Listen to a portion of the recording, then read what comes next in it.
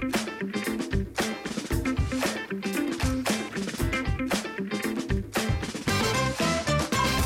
evening, it's Thursday night, 9 p.m. Eastern Standard Time, and welcome to another episode of Be Unique's UnScripted, where we talk to artists, musicians, performers, and business professionals. My name is Tony Taylor, I'll be your host for this evening. You know, you could spend your Thursday nights anywhere, and we are excited you're spending it with us. The conversation is cool, it's calm, and it's casual. You can also be a part of the conversation by dialing 516-418-5651. Now, before we begin, let's talk about why you need to get on your phone and go to beunique.org. That's BUNEKE.org. Here's what Be Unique is all about. Our mission is to work today to change tomorrow using digital mediums to connect the world with professional storytelling and media production. We work to educate, inspire, and foster positivity and creativity worldwide through video, audio, and a spectacular literary magazine featuring writers from around the world. The newest Be Unique magazine is out right now, and you can read it online along with Be Unique Brevard magazine, the Space Coast premier magazine. So sit back, get comfortable, and get ready to dial 516-418-5651 with your questions, comments, and whatever else you may want to say. Let's meet our guest.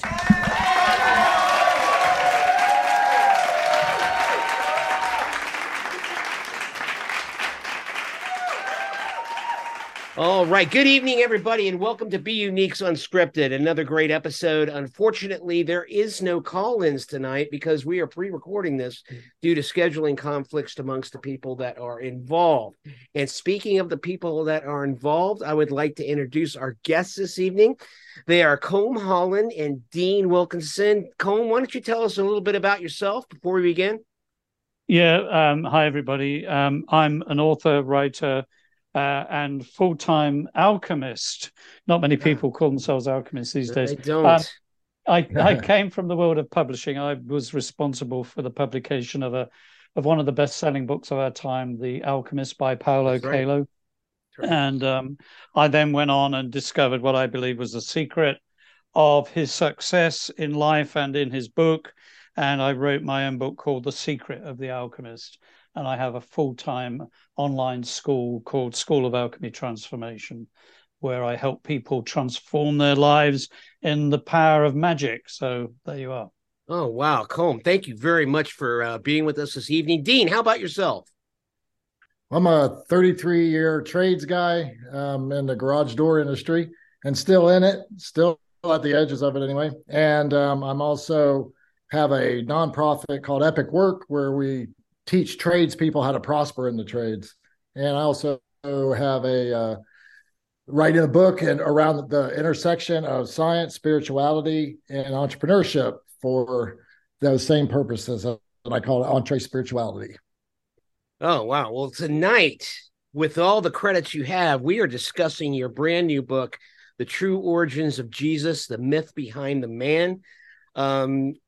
What a title. First off, let me tell you how it floored me is because I was born and raised a Southern Baptist, and I believed in Jesus and the deity of Jesus because the Bible told me so.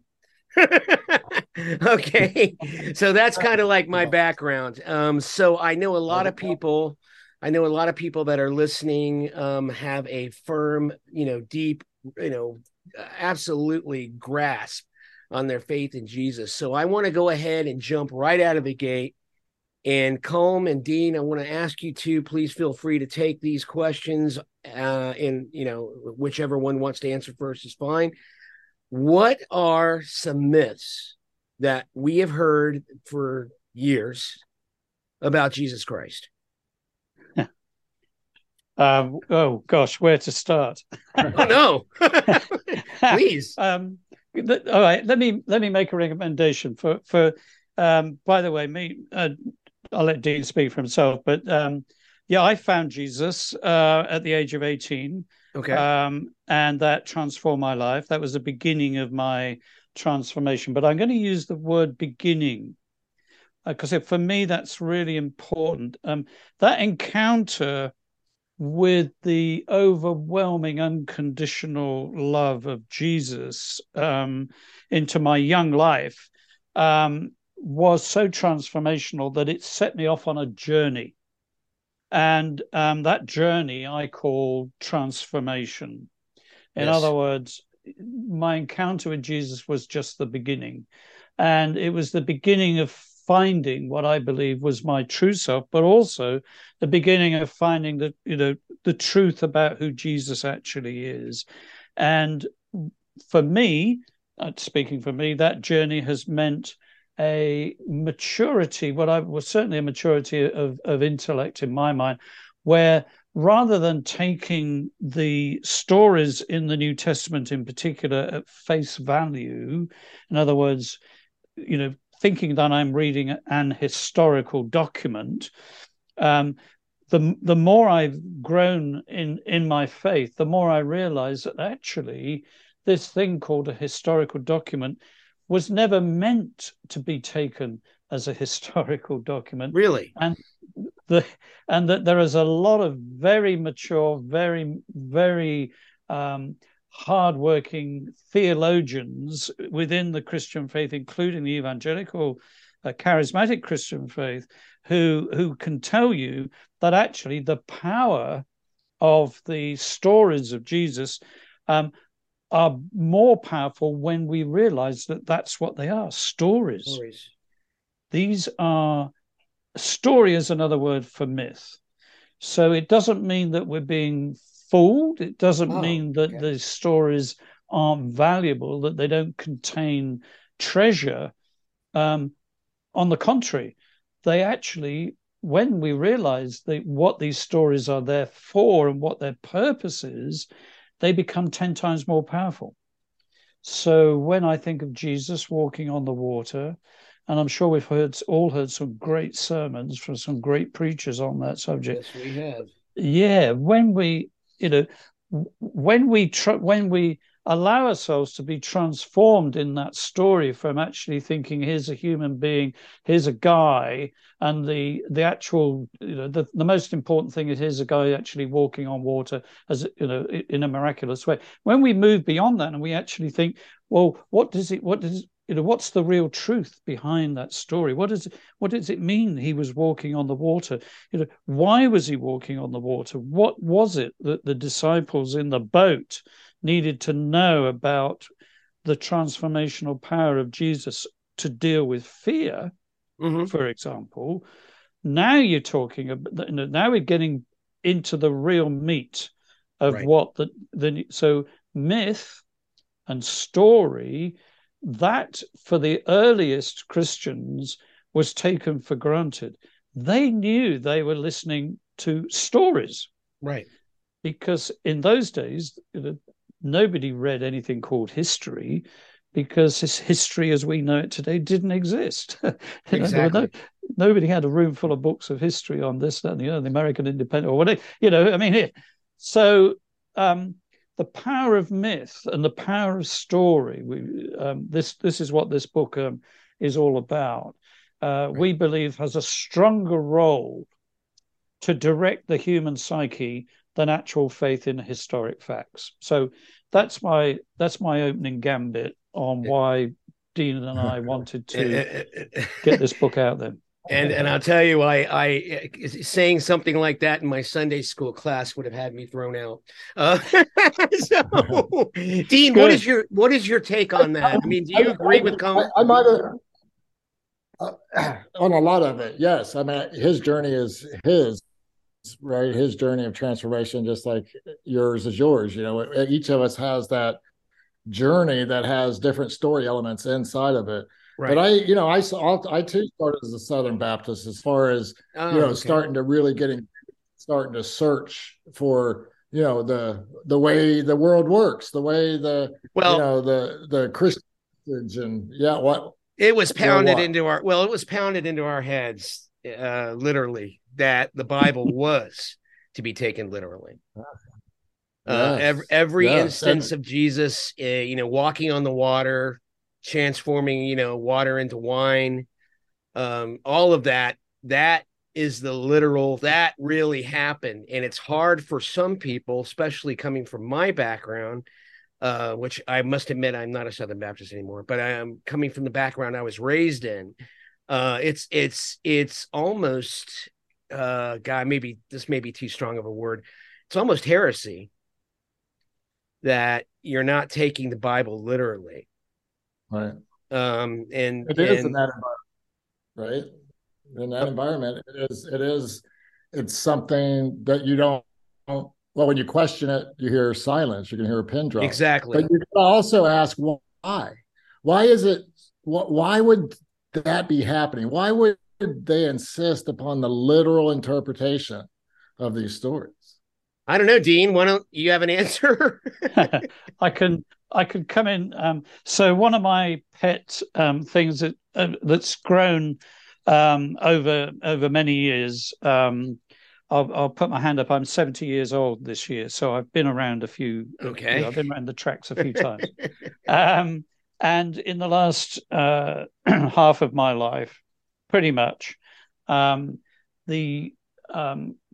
understanding of the human psyche has been really important to me, and I know that psychology and psychiatrists within the Southern Baptist world, is very kind of frowned upon. Very much so. But things are moving, Tony. I genuinely believe, from what I'm reading and from some of the conversations, there is a movement even within that tradition of the church, which is, by the way, guys, anybody coming from that, is not the only church tradition. It's one of many, but it's the one that you grew up in. So we'll take it for that. Okay. Even within that tradition, mature pastors and church leaders, male and female, are beginning to come to terms with the fact that the human condition, even of the people who are saved, isn't as simple and straightforward as to believing in the facts of the Bible. Right. In other words, people are dealing with much deeper and much more personal issues, which they struggle with. And their simple faith in Jesus just isn't cutting it. And it's taken many years for that realization to come to pass, but it is starting to happen. And I know some of your listeners are going to say, hey, hang on a minute. One of the reasons why, like Tony and others, maybe one of the reasons is that I just couldn't find the answers I was looking for to my own dilemmas. And that was my story, Colm. Yeah. That was definitely my story. Starting out with Jesus, but then investigating and getting to know more of the Eastern side religions, like Buddhism. Yeah.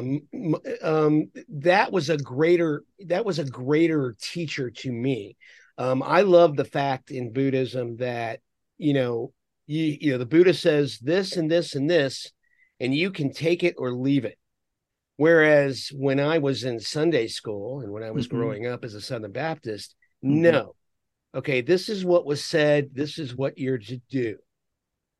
And that really, made choices limited. And like you're saying, I mean, if a person has questions, if a person has concerns, if a person is definitely and genuinely confused, that can be quite scary, don't you think? Totally, absolutely. And as I say, there is a genuine, it's slow, it's going to take decades, but I believe it has started, even within the Southern Baptist and similar denominations of Christianity. There is a growing realization that if the church is to stay relevant and is to stop the bleed of people, leaving in droves, and getting back into lives, of self-medication of stuff that's not good for you. Right. You've got to, this Jesus story that we've got, which is so powerful. It is. I mean, the thing that Dean and I want to say to everybody is that in this book, which we didn't write, by the way, just a quick FYI, The True Origins of Jesus was written by, unfortunately, a guy who passed not too long ago, a guy called Jeff Roberts. Okay. And I stumbled across it, and the reason Dean and I are in on this together is that we both said we wanted to write this book. Okay. This is the book we wanted to both write. It's like Jeff Roberts beat you to it, though, right? Yeah. Thank you, Jeff. Yes. You saved us the trouble, and he did a great job. I mean, it's awesome.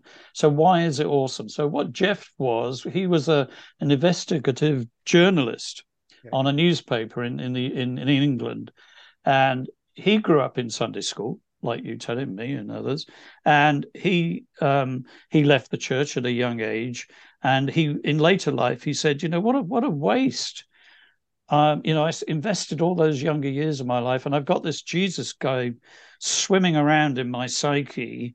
Surely there's something useful, some benefit that I can get from this. So he said, I'm going to go back and I'm going to study all the theologians and all the historical data, and I'm going to find, where did the Bible actually come from, particularly the New Testament. So what the true origins of Jesus shows pretty much convincingly, because he draws upon dozens of experts who devoted their lives to trying to answer these questions, is that the stories of Jesus go back way before the time that the New Testament was written. Sorry to break the ice here, break some people's bubbles, rather. I heard them pop. But if you're not sure, and if you feel that's a bit of a threat, then don't worry. I still think the book's worth reading, because Jeff is not saying that anybody's done anything wrong. He's not saying that you've been lied to. He's not saying that the people who wrote the Bible were trying to con everybody. Not at all. In fact, the opposite. What Jeff's trying to say is that mythology, story, is evolutionary, that it's come out of multiple civilizations, multiple religious beliefs, Egyptian, Babylonian, Buddhist, and so on. And he traces all of these origins in this book.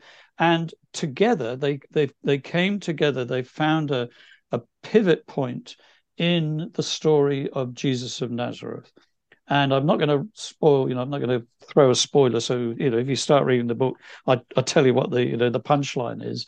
But in the end of the day, what Jeff is saying is that the human psyche yearns for God. Right. The human psyche has within it a Jesus figure, a symbol that we can identify with, but who also has healing qualities in our lives. So can Jesus heal according to, were there multiple stories of Jesus healing that came from other traditions? Yes. So what's more important, that Jesus was actually a real human who walked on earth, or that the myth of Jesus can actually transform the human psyche and bring healing and wholeness and a meaningful life in a purposeful way? So that's the sort of the background to the book. My question to you, Tony, sure, is if Jesus wasn't actually a real man, does that mean that everything else in the New Testament is null and void? Does it wipe everything out? No, not in my mind. Not in my mind. And you stole my thunder, because I was going to ask each of you, you do not subscribe. Do you or do you not subscribe to the fact, or not the fact, do you subscribe to the thought that Jesus was a real person? That he really did walk the earth? I'll let Dean take that. Oh, thanks, Colm. I because story is so powerful, and because I had to make a choice, as I discovered, what Jeff wrote about here, I had to make a choice. Did I want to still believe in the Jesus in the Gospels, the 4 Gospels in the Bible? And my answer was yes. I want to still believe that. That, trying to live like that, is trying to live in deep integrity. Trying to live like that is saying, hey, my biggest thing when I get lost, when I get confused, is to love myself, love other people. So as I journeyed through all this, and when I would get to those deep, confusing places, which I think every spiritual journey has those. Then I said, at the end of the day, I want to still believe that and imagine Jesus as a man walking this earth. Right. The thing is, you are asked at the first question, what are some of the greatest myths? One of those myths is that he was God. He never claimed that. Never. But Christianity did. Yes. He never claimed that he was sending people to hell. He never claimed that you had to say some prayer to get into heaven, that you had to believe Jesus Christ died on the cross for your sins. None of that ever happened. It's not even in the Bible. And the Bible doesn't even call itself the Word of God. All those things that are in religion or in the Southern Baptist or Christianity itself, they don't say that in the Bible. So how do you do it? Sometimes you got to say, what would it look like if Jesus walked this earth? What, and how does that reflect back on me and how I walk this earth? That's my answer to that. Colm, do you want to comment on that, or? Yeah, I'm a big fan of a very early psychologist called Dr. Carl Jung, which some people will have heard of or at least seen quotes. Carl Jung said this and Carl Jung said that. And the reason why I'm a bit of a fan of his, and this is sort of a roundabout answer to your question, I am going to answer your question.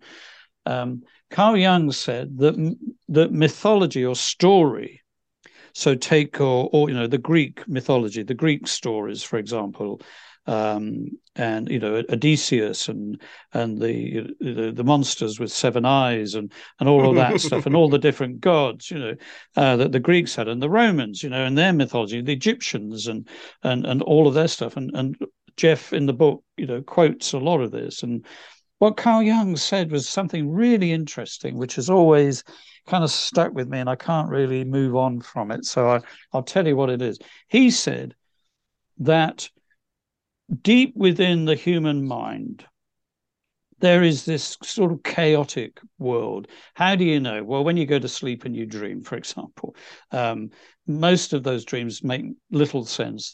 It's pretty much chaos. And it's like they live in this pit of the human psyche, of the human consciousness. And every now and again, they need to express themselves. And he said that the conflicts and the trials and the confusion of our own minds, which we all live with, the way they try and make sense of themselves is through story and mythology.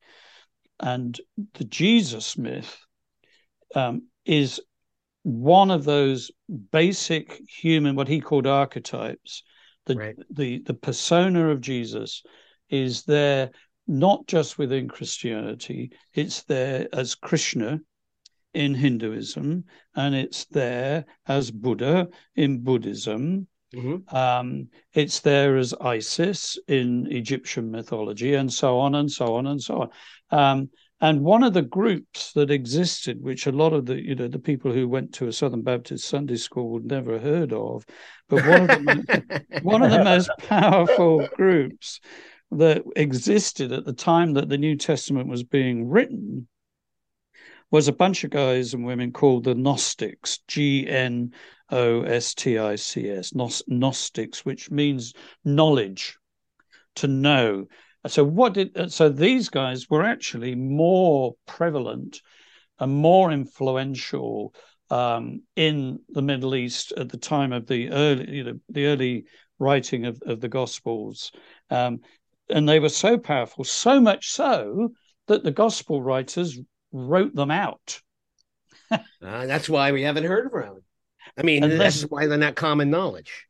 Yeah. They wrote them out. Why? Because they basically wanted to say, we don't want you, the early Christians, we don't want you to think like the Gnostics thought. I mean, there was one guy, Simon Magus. Do you remember him in the Acts of the Apostles? The magician who was Paul told him to cease. Do you remember that? I don't know if you know that story. I do. That's the other thing I recommend that people with a good, strong Christian background do is go and read the Bible. By the way, that's I was definitely made to read the Bible. Yes. because there's a lot of good stuff in there. It is. So he was actually a Gnostic. This guy was a Gnostic. So what the Gnostics believed and what the Christian church in its early days tried to steer everybody away from was, instead of trying to find the Christ within, which Carl Jung later called the self.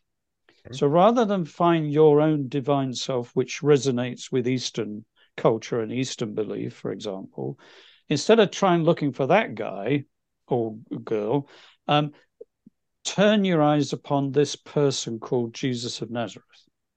So what they did, and why, in a way, Christianity has been so successful, is that rather than face the struggle of the hard work, in a way, of trying to find your own true self within, which a lot of Eastern religions encourage, Christianity said, no, just believe in Jesus. Let's externalize that sense of the divine, and let's put it into this man called Jesus of Nazareth, and to justify that, let's make sure we've got the right stories around who he is. So he's born of God, of a Virgin Mary, and we've got that story going on, and the theological implications of that. And he gathered around himself 12 disciples. Well, so did Buddha, actually, but let's not talk about that. Okay. And so on and so on. So, in other words, Carl Jung said that what the early Christians did, and why it's sort of easy in a way to believe in Christianity, is because they took something that was really hard, which was finding the divine within yourself, and you externalized it. So believe in that guy, and here's all the stories that to help you understand who that guy was, and you'll be fine. You'll be saved, and so on. So, but I just had a thought, though. And it's based on what Dean had said earlier. And am I wrong to say that there's greater strength in the stories concerning Jesus versus the man himself? It's the stories that, Jesus, and I go back to, as a kid, when I was afraid of the dark going to bed, my mom would tell me that story about the disciples in the boat during the storm, fearful of drowning, and that Jesus walked on the water and restored their, basically took away their fear. And as a kid, I'm realizing, it wasn't really the fact of Jesus walking on the water per se. It was that story of it possibly happening that took away the fear for me at night. Sure. And would you say that is more important, really, to delve into than if there really was a Jesus who walked this earth? Am I wrong in thinking that? No, you're not wrong. But you're not wrong. Not at all. I'll just say one quick thing, and I'll hand over to Dean. But one of the things about myth and the human psyche is that it's quite easy for the human psyche to accept story as real. Right. So I'll tell you a story about Billy Graham, and if you read his autobiography, it's all in there. So I'm not talking out of school here. So and a lot of Southern Baptists would be Graham. Are you there? Yeah. I lost you, Colm. Could you repeat what you just said? Yeah, a lot of evangelical Christians fell out with Billy Graham when he published his autobiography, because he was a big believer in telling the truth. Right. Imagine that. Yeah. Well, there you go. And he said that he was raised in the Baptist world, and he spent his whole life growing up in the evangelical world, and he got the call to the ministry, and he went to theological college. And in theological college, he basically discovered what Jeff Roberts wrote in our book, The True Origins of Jesus, which is that actually in all probability, the majority of the New Testament is mythology, it's stories put together to create the image of the time of Jesus as we know it. Right. And he had a major crisis of faith. And it's all in there in his autobiography. And he talked to his professors and the pastors within, and he basically said, I can no longer believe in the reality of a human Jesus who lived on earth. It makes more sense to me, he said, and it's more powerful to me to see these as stories. Then I can do something with them. I can really. And somebody very wisely, and he came to the conclusion with them that actually, when he preaches, if he believes he's telling a story, and if people accept it as being factual in their minds, there is still power in the story. Yes, I completely agree. I completely agree. And that is why it's so important to not disregard the Bible or the teachings of Jesus. Yes. Because building on the power of myth, all of those work to give us our own personal faith in what we believe. And it really, to me, doesn't matter whether or not, and this is just personally speaking, doesn't matter to me whether or not Jesus was a real person or that really happened. What matters to me is the faith or the philosophy that I garner from those stories in the Bible. That is what's important to me. And we could talk for hours on this, guys, but I only have about 6 minutes left. So what I wanted to do was basically talk about the book and talk about why those that are Christians and those that have true concerns should read this book. I'll let Dean answer that. He's got a good answer. I think that you should read the book because, one, you already have the stirrings, you already have the doubts, you already have the questions inside of you. Let them come out, and then read the book, and then go read the Bible, right, in light of the book, and you start to see that Jesus wasn't Christ. Jesus wasn't named Christ until Paul named him Christ, until he had his Damascus Road experience. Right. But what you see, though, or what you get to garner is that, like, things like the law of attraction, throw something out here. The law of attraction, it's almost like Christianity. Christianity got told in a way that people, said, hey, it's just this prayer I got to say and I'm saved forever. Well, I think you see pieces of the law of attraction in Jesus's teaching. You see him pointing inside to get that taken care of, because that's your salvation. When you fully know your divinity.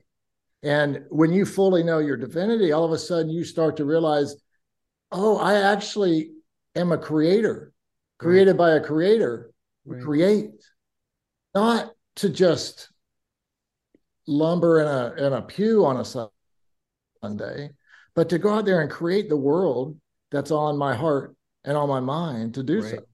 Right. I think should happen after you read this book. Guys, this has been absolutely fascinating. I want to use the last 5 minutes we have. If people read this book, have questions or concerns, I want to know a little bit more about what each of you does. Where can you be reached? Easy. Yeah. colmholland.com. COLM Holland, HOLLAND.com. That's the best place to find me. And can anybody that has been listening to the show contact you about maybe questions or concerns they have? Absolutely. Yes, please do. I can talk about this stuff all day. It's it's in my heart. So yeah, you've got me. I wish we had more time. Dean, how about yourself? Where can somebody reach you?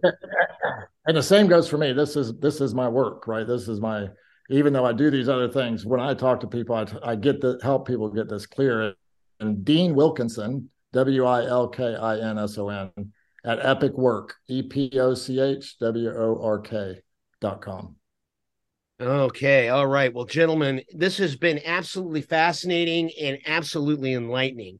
And I really would like to ask the both of you, would you mind coming back to the show and we can discuss this even further? Oh, that would be an honor.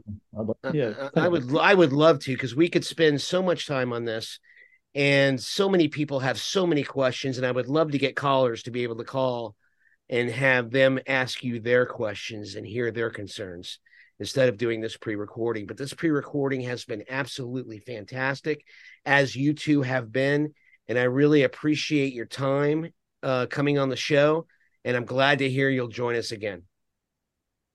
Thanks, Tony. Real pleasure. I really appreciate it, guys. Have a safe and wonderful evening, and I look forward to speaking to each of you again. Thank you so much. Thank you.